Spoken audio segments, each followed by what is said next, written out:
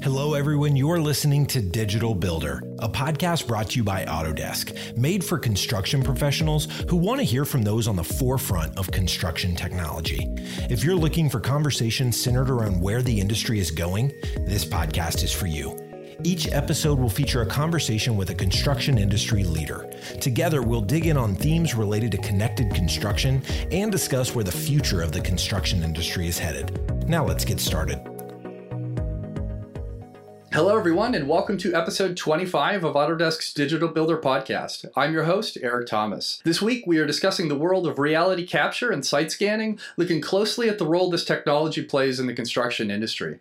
To help tell the story, I'm joined by Kip Ivey and Adam Citino. Kip has a 20-plus year journey in construction technology and currently supports Faro Technologies as an applications business development manager.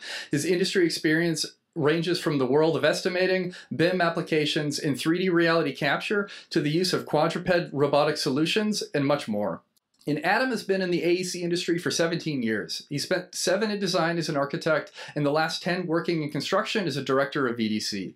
Most recently, his fiery passion for identifying where technology can improve how we design and build has led him to the tech world, joining the team at OpenSpace as their solutions engineer manager. Thanks for joining me on the show today, gentlemen. I really appreciate it. Well, good afternoon. All right, and I'm really excited to kind of jump into the nuance of reality capture. And to start us off today, I want to spend some time unpacking the what and why behind reality capture and site scanning, including learning more about the different technology that ties into the concept. And once we lay that groundwork together, we'll learn about how to evaluate the technology for your business and hear some guidance from today's guests on implementing reality capture into your own workflows. So for the benefit of those out there listening that aren't familiar with today's topic, Adam, can you start by clearly defining what reality capture and site scanning really is within the context of construction? Yeah, absolutely.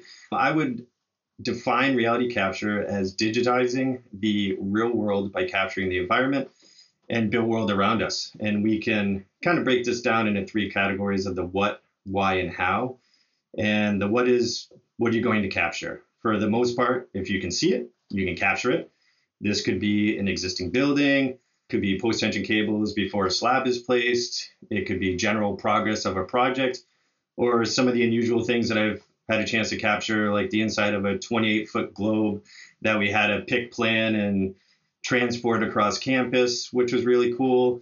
I reached my hand into a cockroach-filled confined space to capture the invert of a pipe, which was really gross. That sounds rough. I mean, valuable, but rough.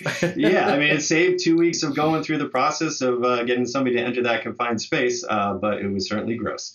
And I've had the chance to help capture Fenway with a drone, which was really, really cool. And the why is, why do you need this information in the first place? Are you trying to document existing conditions, to create a model from it? Do you want to use this information to plan better, be more efficient, make more informed decisions to resolve issues out in the field?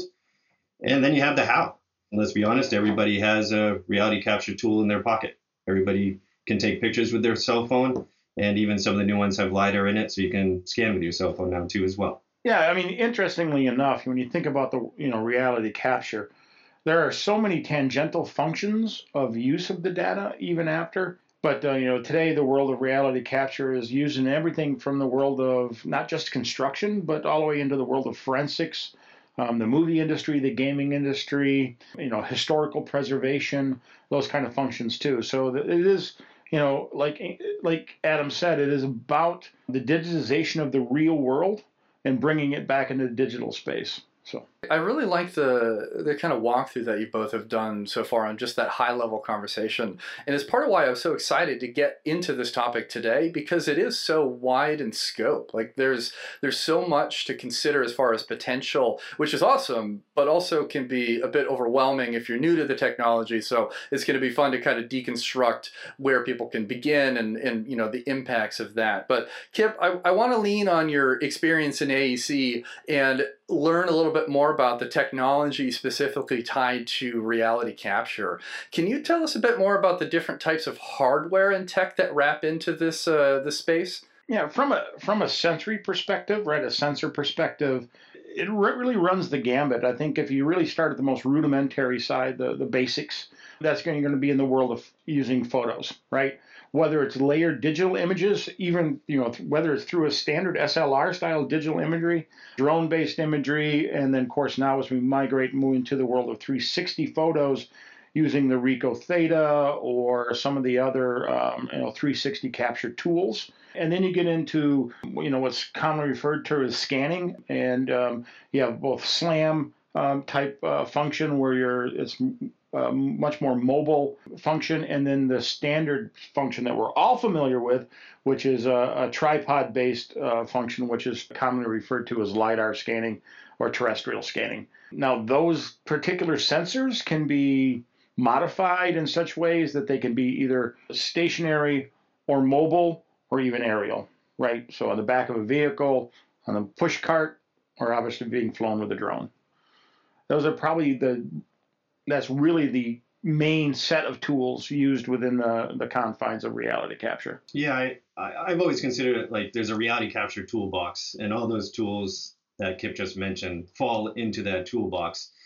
And it's really what is the end goal you're trying to get to is what determines what tool you're going to use. If you want historical data and want to track progress at a high frequency, that's going to be your camera or tools like OpenSpace. If you need a high level accuracy and be able to measure stuff down to 60th inch, that's going to be your laser scanner.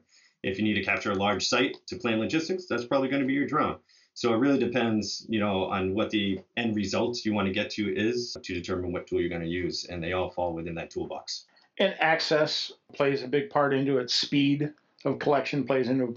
There's this huge fine line throughout all the sensor data between the concept of accuracy and speed, right? It is a balancing act, and we all walk that tightrope every day as we develop solutions for our customers. It's so cool seeing all of the different potential tech that wraps up into this now. Instead of 10 years ago you might have set up your laser scanner, pushed a button and quietly tiptoed away, and now you've got wearables, the drones, everything that wraps up into that is so interesting, and also I think adaptable to so many different use cases now that the capabilities are just rapidly expanding. It's a really cool moment. I mean, I think 10 years ago, 11 years ago, I remember I was working with a scanner that was about 140 pounds of gear. I mean, it literally had a battery on it I thought you could jumpstart the space shuttle with. And, and it was slow. It was, maybe took 100,000 points a second on a good day. Now we're dealing with sensors that are literally not even 1/3 that size, 1/5. Yeah, and that iPhone example you mentioned a moment ago, that's come up a couple times on the show, and of course it depends on the level of accuracy that your expectations have as far as if you want to adopt that tool. But even if just a feeler to say, okay, like how do we interpret this data? Like, cool place to start, and I'm sure somebody on your project site has an iPhone 11 kicking around that you can give it a go with. Well, I mean, the way somebody asked me about that once, and I said, well, look, I would use an iPhone, that type of LiDAR collection, if I were going to go get a quotation for the countertops in my kitchen. But I would not use it to fabricate those countertops, right? That's kind of a layman's way to look at it. So I like that because you've got that baseline expectation of, okay, I have enough data to, make some decisions now. I understand the circumstance, whether it's your kitchen or something else, but not necessarily something you would want to send off and say, this is the exact spec down to the 0.5 millimeter and go build. You got to do another litmus test to make sure you've got the right data in their hands for that next step. But I think this leads into a nice segue into the next question I had. And Adam, I want to throw this one your direction. Are there any reality capture or site scanning myths or misconceptions that you come across regularly that we need to do away with before we get any further into today's conversation? Yeah, I've got a few I can bring up. One is that it takes too long. Photos, 360 images are quick, but even the tools that take more time to capture and process, I would argue, what takes longer? Does a few days or a week or two up front take longer than when there's issues in the field and you have delays because you got to redesign and refabricate? I mean, I have a good example of this where we were working on a building And the design team went through with their laser measure tool and measured floor to ceiling 8 feet, 8 feet, 8 feet. So they assumed it was a nice, flat, straight section. And as we started to demo this space, we realized something was wrong.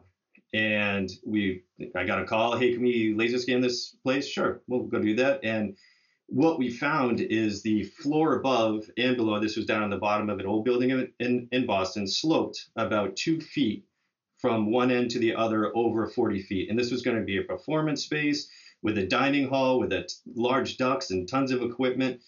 Sloping floors and ceilings don't work well for that. And what it turned out to be is that it was an old piano retail store on the level above, and they would deliver the pianos in the back and they would roll them up to the front. And that's why the floors were sloped.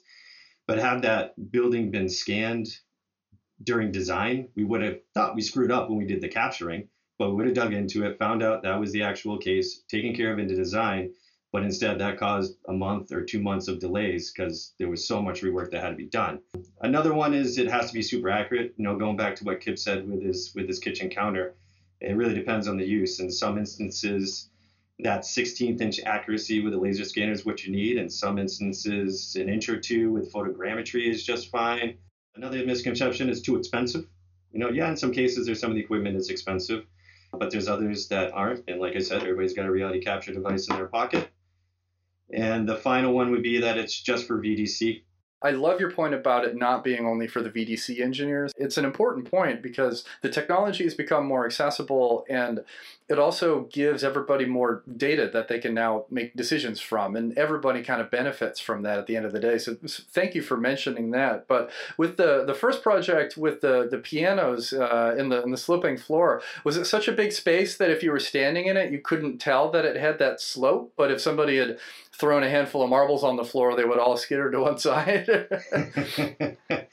It was what it was. It was a bunch of office spaces. So you didn't really perceive it. There wasn't a long hallway. There wasn't there wasn't a big area that you could really tell it was sloping from. So as you were going into little room to little room, it just seemed like a normal floor. It wasn't sloping enough where it was apparent in those small areas. But if there was a big long corridor, you probably would have noticed it because it sloped a lot over a pretty short span.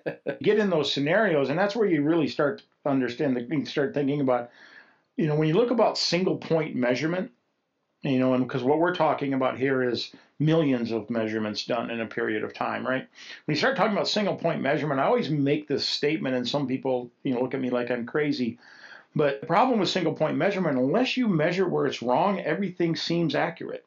So, and you don't get that nuanced information sometimes just by doing single point measurement or single point collection. I like that context, and it just seems, if you think about it in that big picture, it'd be very easy to look at a very narrow segment of any project or any element. As like Adam said, the offices, since it was structured that way, you couldn't tell.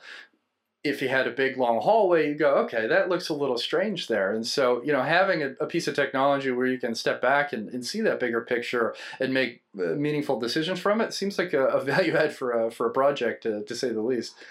You can't pick up a trade magazine today without seeing the word digital twin. You just can't. And everybody has a digital twin in their head, or what their concept of what digital twin is. And in my world, to me, it's a living, breathing document that can be appended over time, right? And it just happens to be a digital document. But you start looking at the tangential functions of reality capture, right? So we're talking about a floor that's sloping. Floor flatness is a prime example. I was in a building recently. It was just built probably within the last year, but it was a massive structure. But there was an 8-foot difference between N1 and N2, right? And there was going to be a situation, it was going to be a distribution center with a whole bunch of robotics running around.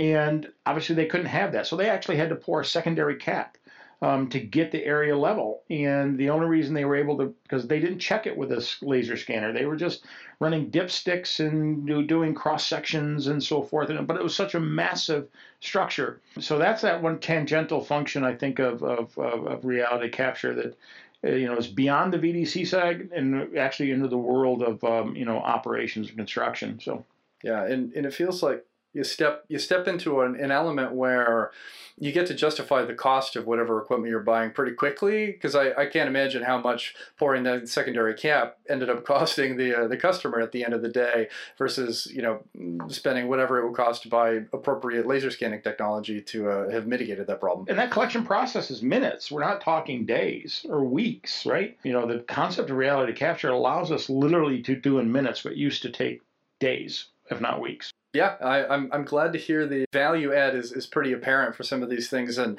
the real world examples, I think, are really beneficial as we kind of deconstruct what could be perceived as a complex element of technology. But Kip, I want to build on something you shared a moment ago and look at the different stakeholders on a project. And if you look at, say, examples of general contractors or owners, actually out there leveraging reality capture on their projects right now, is there anything else that would be relevant to mention in that context? If you start at the beginning, right, the engineering level, now obviously you have to sometimes weigh the differences between, am I dealing in a retrofit situation or am I dealing in a new construction? The stakeholders in that function are, and usability of the data or how the data is being used is going to differentiate or change a little bit, and even some of the workflows may change. But from an engineering level, obviously you're doing large site survey work, right? Architectural, even potentially a heritage survey if you're dealing with a situation where you're dealing with, kind of a brownfield to greenfield site kind of function. Reality capture provides an exorbitant amount of data. That's probably going to be a combination of both terrestrial and aerial based, right? And then you start getting into, okay, now the superstructure's up. Now I need to check, is the steel in the right location? I got to check with steel deformation. I could, is the steel beginning to slope? Does the steel slope once it's capped, right? Once the upper levels are floor, how does it settle, right? And then you start getting into the concept of scan to BIM, right? And that's going to work with across all, stakeholders within the confines of the structure, especially the MEP trades. And then you get into capturing the built conditions, so you can create the as-built drawings that are then turned over to the owner. And then sort of from there, the owner now has the ability to have this digital representation of both the internal, the guts of the building as it's been captured over time, as well as the external. And they have that for legacy information down the road for any type of retrofit down the road, or even from insurance functions and anything in between. So I don't think there's a trade potentially, except, actually, I don't even know today, in today's world, I was going to say painters, but then I started thinking about, well, look, if I was a painter, I could use 360 photos, and especially if I want to verify the number of square foot, average square foot in a particular area that needs to be covered within a given period of time, maybe even for progress or billing tracking, right? So I really don't think there's a trade today that can't benefit from some facet of reality capture. So. Yeah, I would agree with that, and I mean, it wouldn't be a conversation these days if we didn't talk about COVID, right? And that has kind of changed how people are using reality capture. It's being requested more and more. And, there's the, like Kip was talking about, the laser scanning outputs, but then there's the daily photos of progress tracking that these owners want to be able to virtually review what's going on their projects without having to visit the site and go to the site. Even before COVID, we actually did, a pilot with Open Space on the phase 3 build out of Autodesk's Boston office there. And the main decision makers for Autodesk there were in San Francisco. They limited 3 to 4 visits just because they could walk the site virtually. And that was even before COVID. And now with this, you got, I think laser scanning is going to pick up. Obviously, these 360 images and progress photos in general are picking up.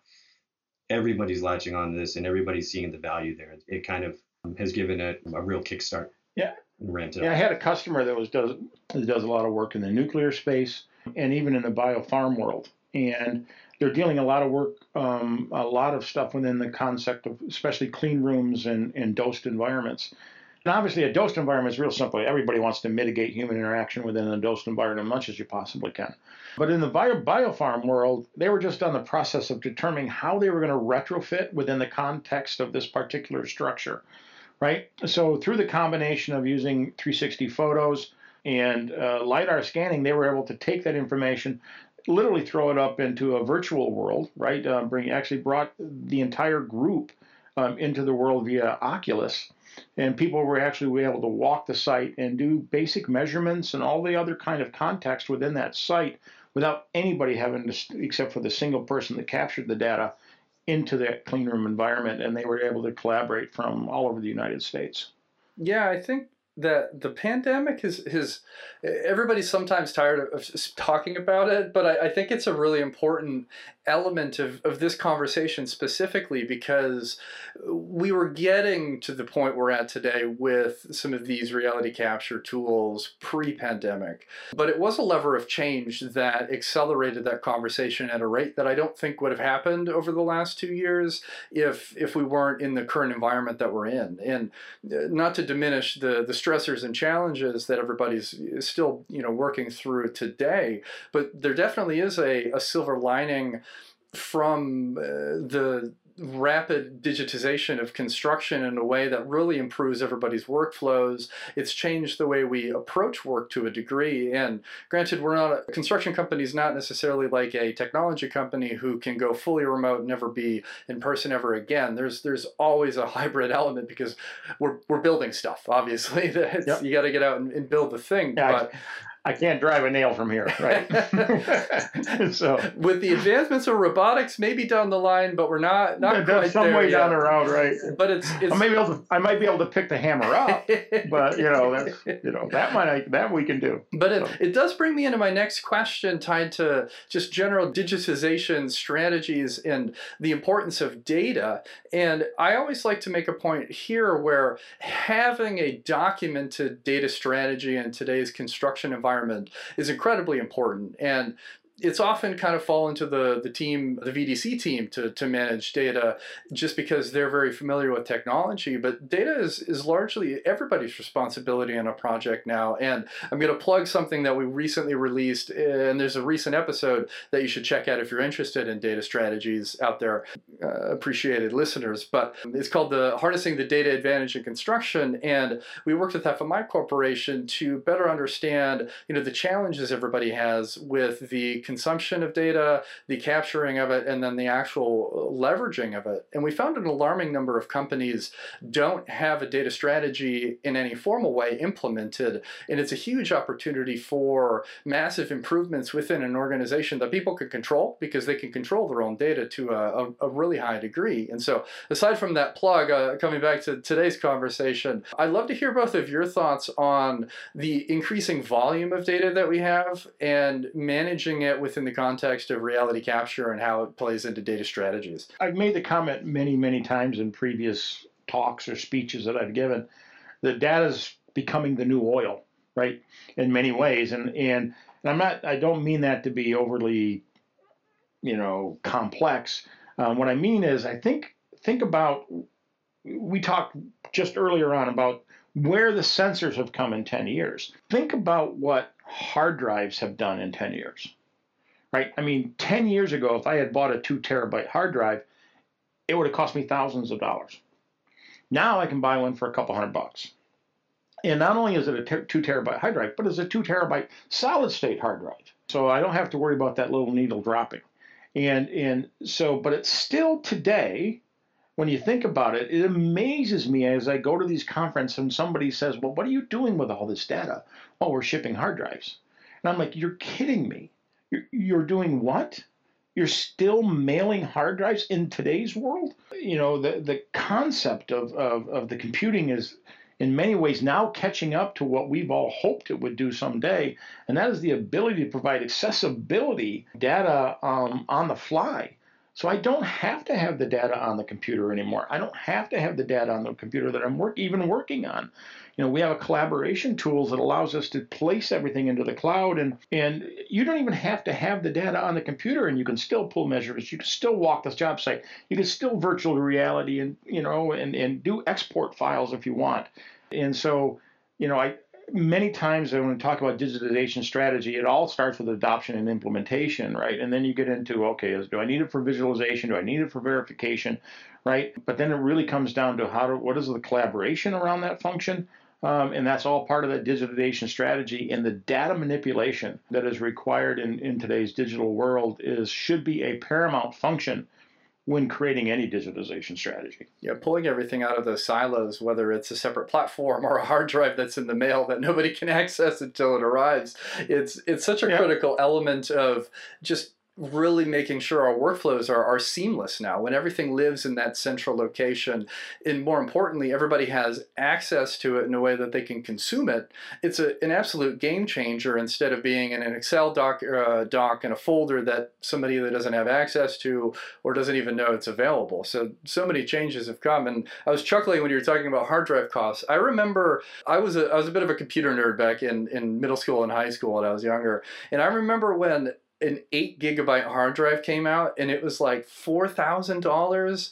And I remember in the moment, I was like, gosh, if I could get an 8 gigabyte hard drive, I would never need to buy a hard drive again for the rest of my life. And it's just such an interesting kind of look back at how it's changed as far as the volume and our ability to, capture it and store it and manage it. It's just it's a wild world.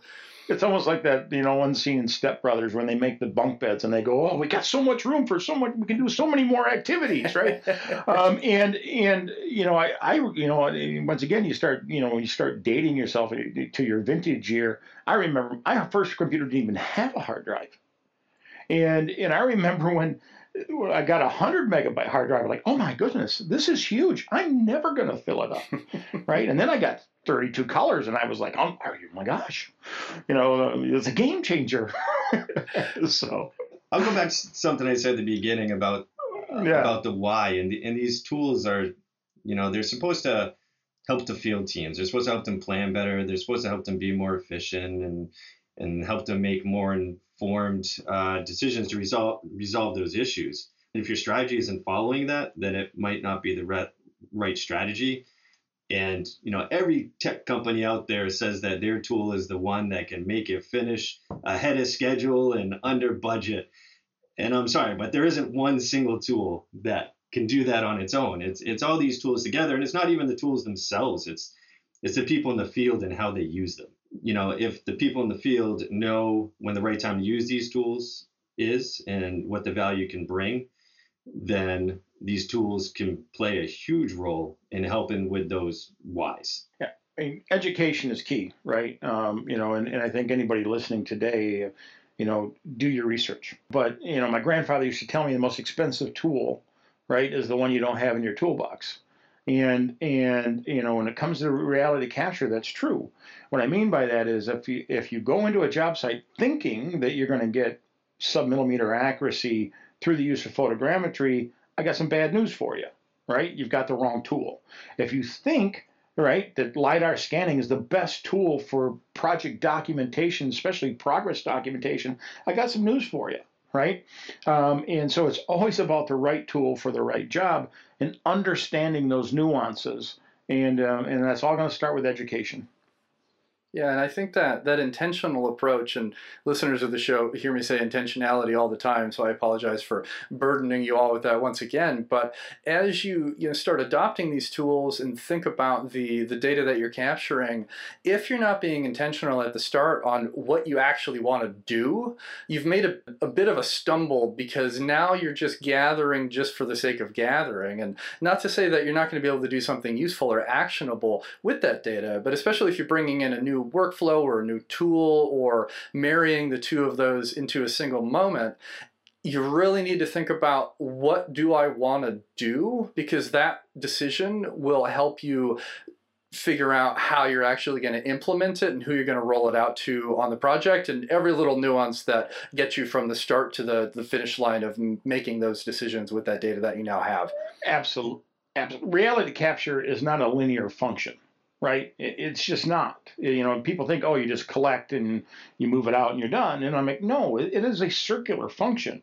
You really need to understand, first of all, where you want the end potential to be, right? What is my result? And from there, what do I hope to gain? And from there, work backwards and figure out the appropriate tool to get you there. But, I believe reality capture circular in the fact that it's not only is it us taking the real world and moving in the digital space, but there are tons of workflows where we're taking the digital space and moving it back into the real world for verification. So it is a much more of a circular reference than any type of linear process. So I will say there is some value to capture just for the sake of capturing as well. And we found a lot of use cases where, we're never going to need this. We might not, but if you need it, it's going to pay huge dividends. And 80% of the time, a year down the line, you get that phone call. I'm glad we did this. Can you get this for me? Do we still have this information to go back and look at? And that always, that's where like that aha moment hits and the value hits everybody in the field. You need those moments. And then as soon as they experience those, that's when they keep coming back for more and more and more. And the tools really, the adoption takes off. Yeah, without question, there is such a thing as not enough scans, but there is no such a thing as too many. So, you collect more than you think you need because you just might need it.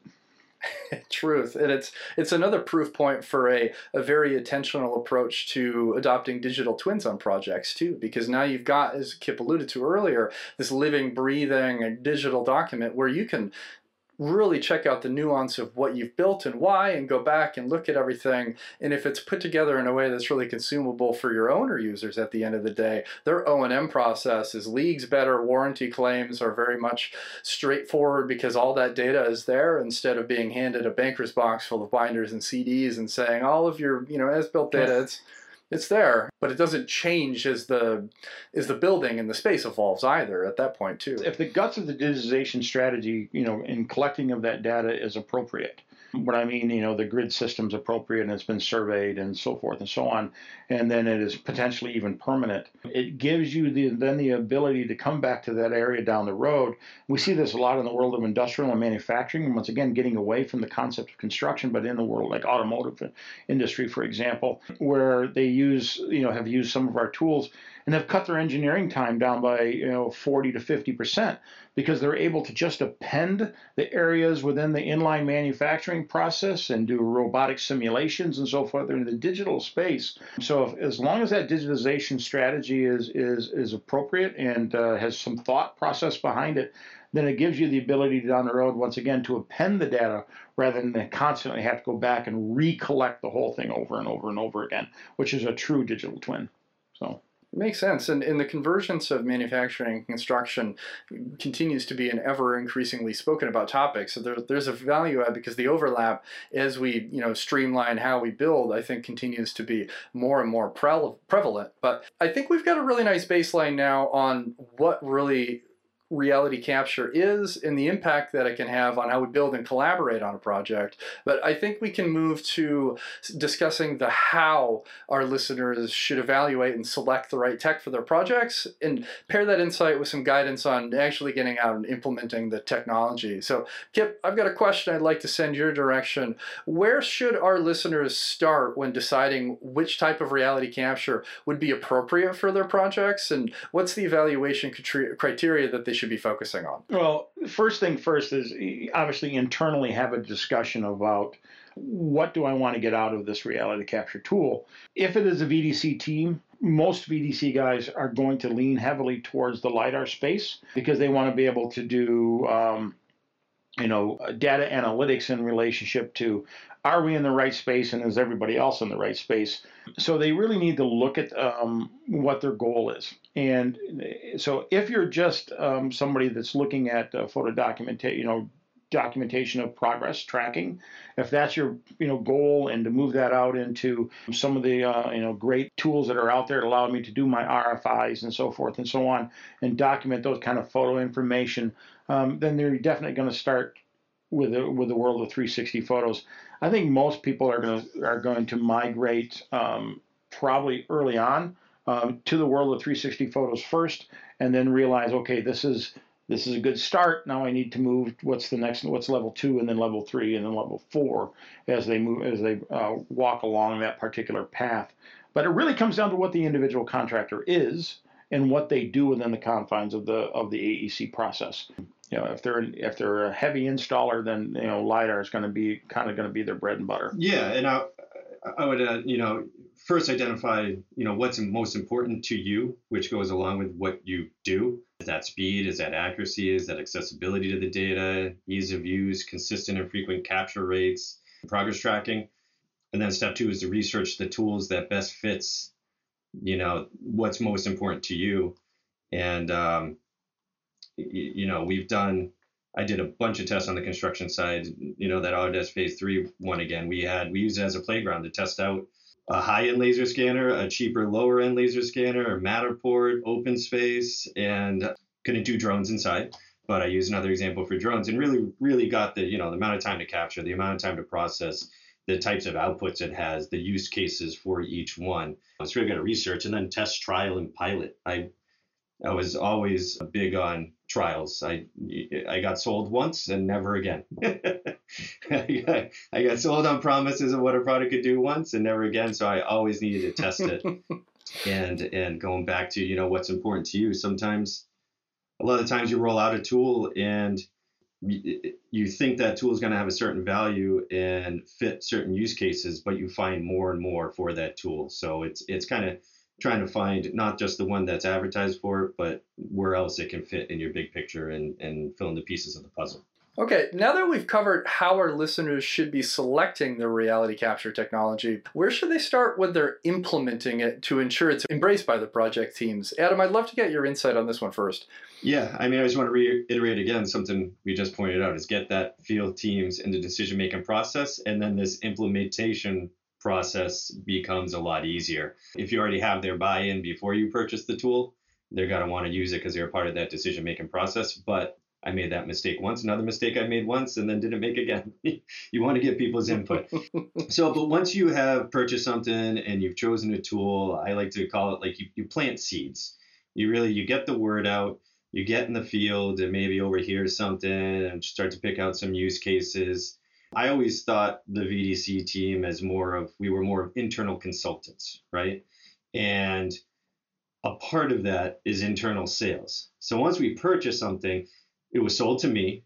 I love technology. I would always see the value. So that's why you got to talk to the people in the field. But then once we purchase something, you also have to sell it to the users in the field so they know where the value is and they know that we have this tool. And then it's in the forefront of their mind when these situations come up, to give the VDC team a call, or if it's something in there, that they can use from their own site on their own, it's something that they bring out to the field and use.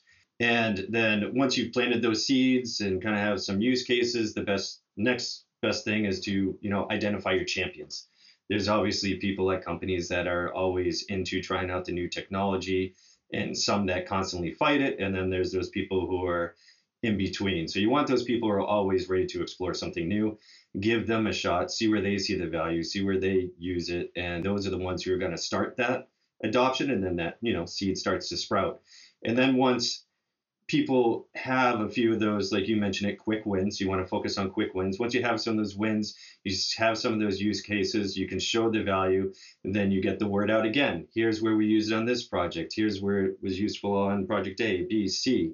And now the entire company starts to see the value, and then they start to implement it on their own projects, and then you're really getting that full adoption and getting the value out of the tool that you were hoping to get. There's always going to be naysayers, right? In every company, right?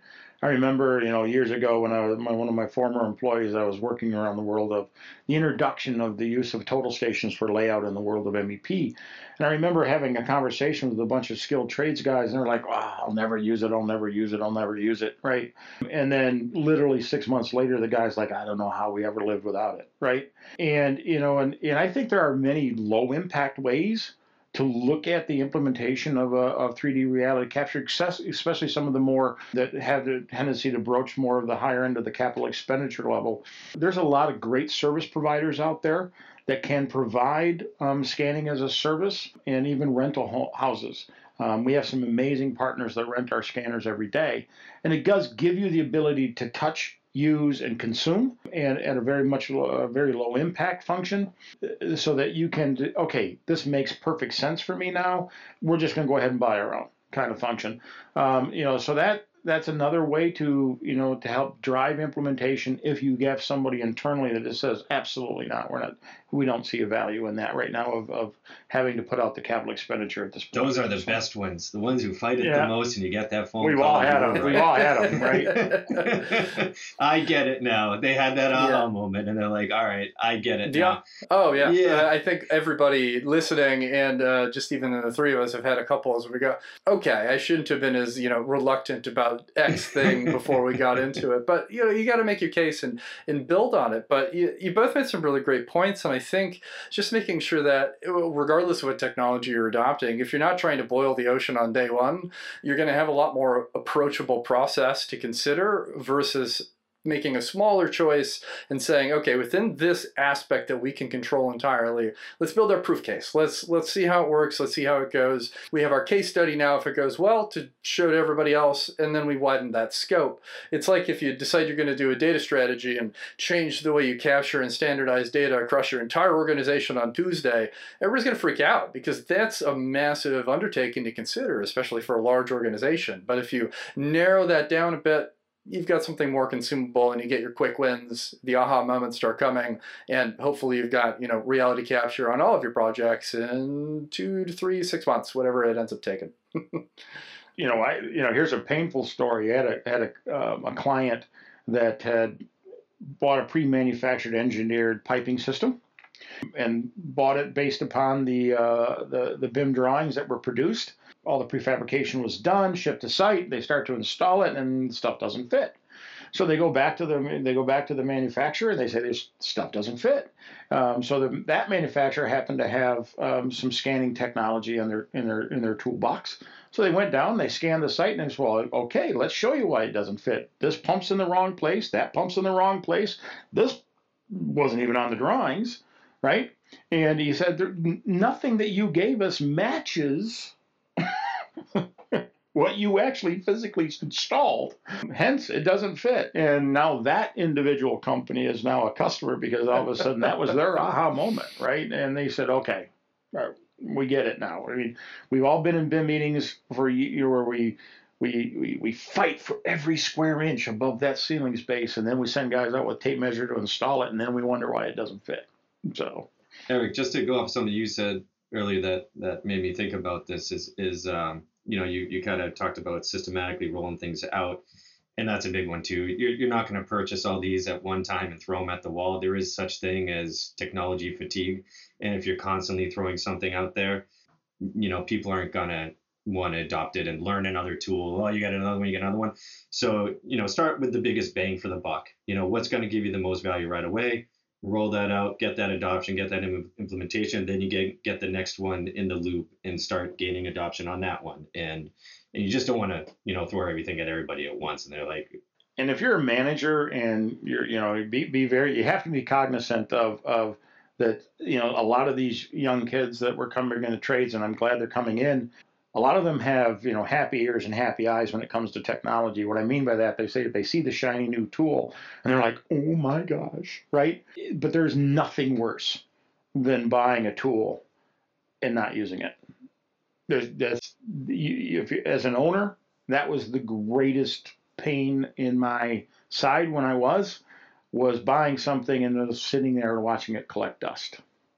It just drove me insane. I think the big point here, though, is use shiny new toy syndrome or whatever you want to frame it as very intentionally. If you have a team that does get excited about technology, you don't want to throw everything at them every single day because there's too many things to consider. But if you know they get excited when you bring something new to the table that has value, be very intentional about how you do that because you don't get fatigue. And then those that are excited hopefully we'll be able to work with those that either are a little more hesitant or aren't as tech savvy to kind of bring them along and help them get up to speed with whatever new workflow you're working on. Yep. And shiny new tools brings potential employees to you as well, right? If they see you as somebody that's progressive, if they see you as somebody that is driving the edge, eventually they're going to say, I want to work for that guy. Right? Or they're going to say, I want to go back to their employer and say, we need to be more like them.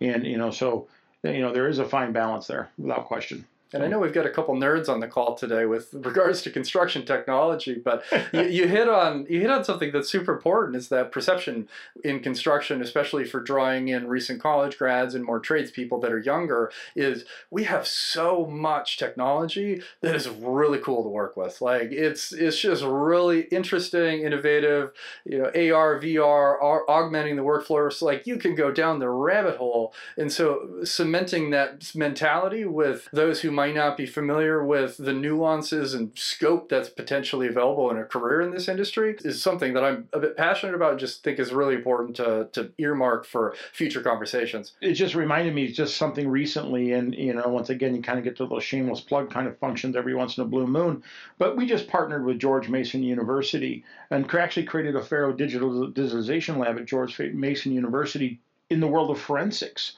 Right, and the use of 3D LiDAR scanning in the world of criminal forensics. I think it's important that technology companies like us and like Faro, like OpenSpace, and so forth and so on. And I know Autodesk. I know you've been, have been doing this for a millennia, almost. Right, touching those young minds and making them understand that the world of construction is more like a game today than it ever has been. Right, I gave a talk about the gamification of construction a while back, and it's truly what it is. It's becoming more and more like something out of a comic book when I was a kid, and I find it. I'm just blown away by it.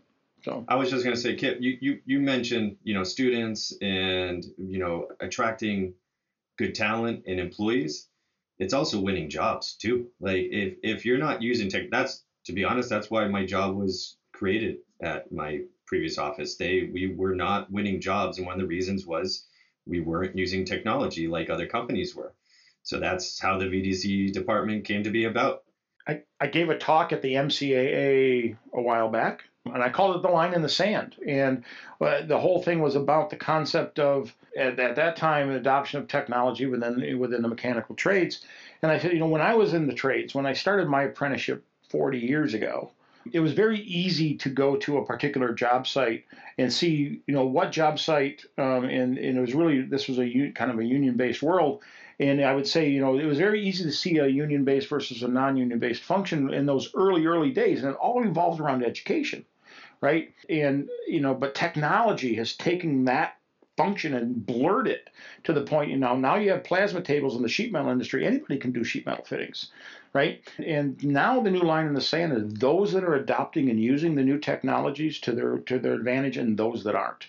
That's the new line in the sand today. Yeah, it's important. Adam, I chuckled when you were talking about the how do we win new jobs. The former proposal manager and me, we would have been best friends, because it's like, give me your betterments. Like, what are we bringing to the table as an organization that the competition isn't doing, or we're doing better or more innovative? And you really have to tell that narrative in any proposal that you're putting together, as far as the technology you're using, the impacts it's going to have to the owner, and of course now we're in the world of digital twins. So if you really have your tech stack dialed and you've got a great relationship with the owner, especially, you're able to bring so much more to the table, and technology plays such a huge role in that early stage conversation as it does when you're actually on site building.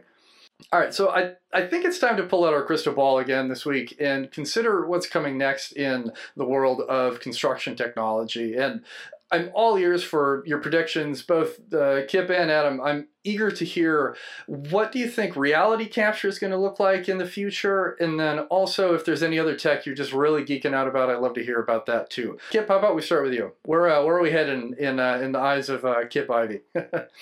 So I honestly I don't think sensors are going to be, in other words, hardware side. I don't think that's the next big thing, right? I just don't. Because there's only so much you can do with a scanner, for example. I can make them faster. I can make them collect millions and millions and gazillions of points. But eventually it's just going to be data for data's sake, right? Because it may or may not provide any true value. So I think it's really going to come, in this, what we're talking about today, I believe there's two functions, collection and consumption. The consumption is how we use that data, right? What tools we're using and how we're using that data to aggregate it and provide collaboration downstream. I think that's the next big thing. I think the next big thing is going to be from the consumption side. the use of 5G technology, how that it's going to impact the ability to transmit and offload data, providing that instantaneous gratification that we're so used to in today's world. So I think the next big thing is going to come from the consumption side more so than necessarily from the sensor side. Nice. It's all about how we access that data and make decisions from it more so than, this new piece of technology. And I think that makes sense too. Like once you get down to the millimeter in your scans or something, like how much deeper can you go? I guess it's stepping back into that bigger picture of, okay, like how do we make decisions from it, consume it, and then kind of build on it from there as far as our global digitization strategy as a construction organization. So Adam, how about you? Where do you think we're headed in the future with reality capture and the broader scope of construction technology? It's along the similar lines. I think we're going to see a real increase in tools that automate insights and quality control. And you can kind of think of this as a digital co-pilot, right? And one of the reasons I joined the team here at OpenSpace, I evaluated, software for 8-9 years. And what I felt a lot of companies did was make those bells and whistles to be able to sell the software really well. But when you got into it, the core product of it wasn't very easy to use. It wasn't easy to share. It wasn't accessible for people in the field. And I feel like what we've done here is created a really strong core product. We're capturing on our walks a 1/360 image every half second, right? So that's a lot of data. A 10-minute walk is 1,200 images automatically overlaid on your plan that you can click on within 15 to 20 minutes after you do that walk. And we're collecting so much data. The core product's so easy to use. Now we have all that information. Now we can build those bells and whistles on top and those cool features with that, which is what we're doing ClearSight and progress tracking. We're starting to provide those automatic insights. And now when you doing the same walks you normally do to collect those images, now they're being analyzed by the computer vision to give % complete per floor for each task that you have on your critical path. So that's kind of really where I see it going, because the problem before was the amount of time it took to capture, process, and organize data before someone could even ingest it. So the information was kind of outdated by the time they could receive it. Now we're able to capture everything so fast and so much data. It's too much for any one person to go through. So you really need that automation and that help to get those insights from the data that you're collecting. Well, it's great because it becomes an augmentation conversation more so than anything else. And I know a lot of people have been hesitant towards some of the more, I guess, like machine learning and AI and everything else at times within the scope of construction, because there was concerns over eliminating jobs or changing the way we work in a way that wasn't necessarily beneficial to our labor force. But that's absolutely not the case, because it's a conversation of how do we take what people are able to do and make them able to do it better at a scale that a person couldn't do on their own. So if you're able to have that information in real time and you're able to augment all of those conversations and really make meaningful decisions with that data, you're having an entirely different conversation than you would have had before. And I think also we're in a really neat moment where there was this massive uptick in construction technology over the last 5 to 8 years. Just new companies, new organizations, and it's awesome to see. Everybody's excited. There's innovation coming from all directions. But now we have this really important moment where people are aligning on a certain platform or within a certain scope of tools, and that data is being centralized into a way where the workflows are obvious, the data moves from place to place in a seamless way, and you're not, chasing things now. It's just available to make those decisions. So I agree with both of you. I think that's the direction we're headed. It feels like we're just getting better now. It's this great moment of iteration. And then you see some of the additive functions that are matriculating into the construction space.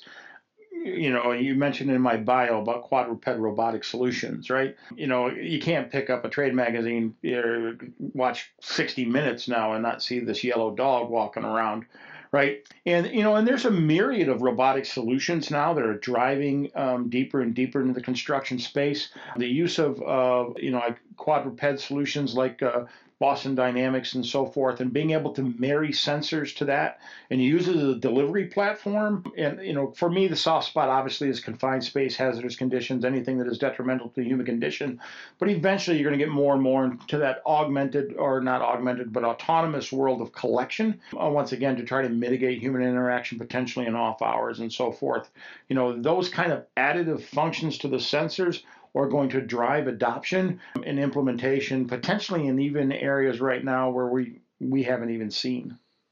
So everybody out there listening, it sounds like you should be excited about the uptick in reality capture out in the ecosystem of construction, and it feels like there's some cool stuff in the works. So I'm super excited to see where this goes, and very sincerely appreciative of the kind of debrief that we've gotten on the what, why, and of course the how. And I'd like to wrap our show. All of our listeners are very familiar with this question I ask all of our guests, and it's a fun one to see the range of responses that we get. So what is one tool that each of you will carry in your toolbox no matter what type of project you're working on?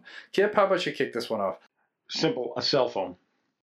Because there is a myriad of applications going to be done with a cell phone that will augment my day-to-day workflow. Are you an iPhone guy or an Android guy? I am an iPhone guy. I'm hoping someday we'll get a clamshell iPhone, and then I'll be really excited. So. Well, if we're texting each other, you aren't going to get any blue checks from me because I am firmly in the Android box. But it's such a relevant answer because now we have this piece of technology in our pocket that allows that democratic access to data that we didn't have previously. You're not walking back to the site to go look at your plans. You're not getting a roll of shop drawings and revisions the day after you finish the scope of work that say you should have done it a different way. Like that's all gone. And then now you add in, of course, since you're in the iPhone camp, the LiDAR scanning and all the other fun tech tools that wrap up into one very important device that most everybody is going to have out on a project site. So a solid answer. You could have an entire another podcast just around the democratization of data. So I'll pick you up for that one then, because I talk about it on every episode. I'm sure some people are tired of it, much like my use of the word intentionality. But it's so incredibly important within the space of the work that all of our listeners are out there doing. So Adam, what about you? What's one tool you will always carry with you, regardless of the project that you're working on? I was going to go cell phone as well, so I'll switch it up and go with Curiosity. Yep. Asking really meaningful questions about why with the intention of making improvements is great. And always finding ways to step outside of that box of, well, we've always done it this way, so we should always do it this way moving forward. And with the advent of technology and the ability to streamline all the workflows we're doing in construction or within any other ecosystem of the digitized world that we live in now, it's all incredibly important. So 2 cell phones sounds like we're all on the same path there. Adam, are you an Android guy or an iPhone guy? Where do you fall in?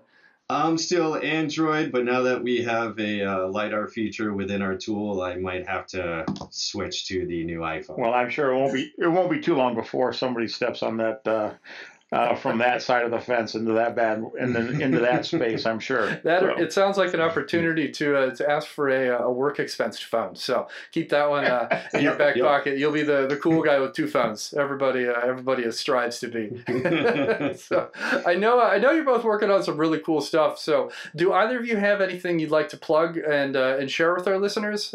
Kip, how about you go start first? One thing I think I'm really excited about coming in 2022 is hopefully the return to the trade show environment.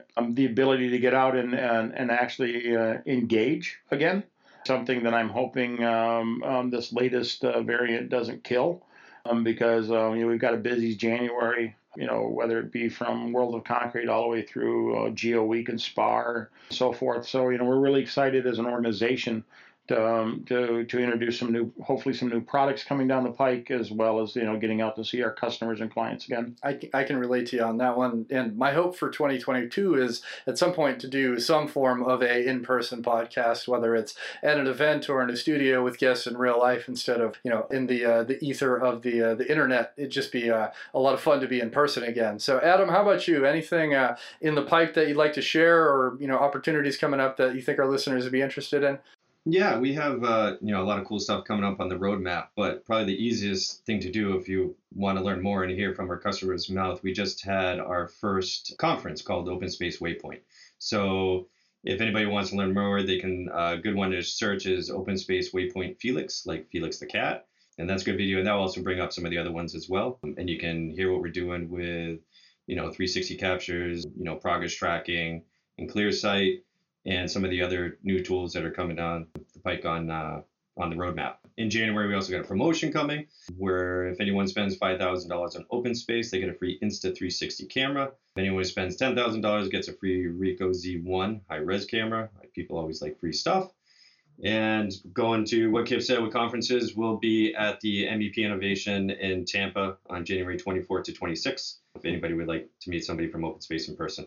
Nice. Well, it sounds like there is a lot of cool info to get if you found this interesting and want to go one click deeper, and also a way to get some cool tech and jump straight into the world of reality capture. So I appreciate both of you sharing all of that. If our listeners want to connect with either of you directly, what's the best way for them to do so? It's kip.ivey@faro.com. Always go to www.faro.com, or feel free to reach out to me on LinkedIn. I'm a pretty open book when it comes to this kind of thing. Perfect. Well, it sounds like Kip is ready to get your emails in. You should go find him on LinkedIn. Adam, how about you? Any ideal ways for people to get in touch with you if they've got any questions for you? Same, pretty open here. It's LinkedIn, and my email is adam@openspace.ai. All right. I don't do Twitter or Instagram or anything like that. So those are the two places you can find me. Perfect. Well, it's time for everybody to start sending those emails, and of course, if be in touch. They're ready for your emails. Everybody wants them. TikTok coming soon. Yeah. No. Right. Well, for those still out there listening, thanks for taking the time to join us on this episode of Autodesk Digital Builder Podcast. If you've got any questions or want to suggest a guest for a future episode, reach out to me on LinkedIn or via Twitter at builder_digital. And if you're enjoying our show, please rate us on Apple Podcasts or your favorite podcast player. All you have to do is open the app, find Digital Builder, and select the number of stars that you think we deserve. It's super easy and makes a real difference for our team as we produce the show. And of course, you can always subscribe to, or share this episode if you enjoyed it. And on that final note, goodbye. You've been listening to Digital Builder. To ensure that you never miss an episode, subscribe to the show in your favorite podcast player. If you're listening with Apple Podcasts, we'd love for you to give a quick rating of the show. Simply tap the number of stars you think the podcast deserves, and then you're done. Thank you so much for listening. Until next time.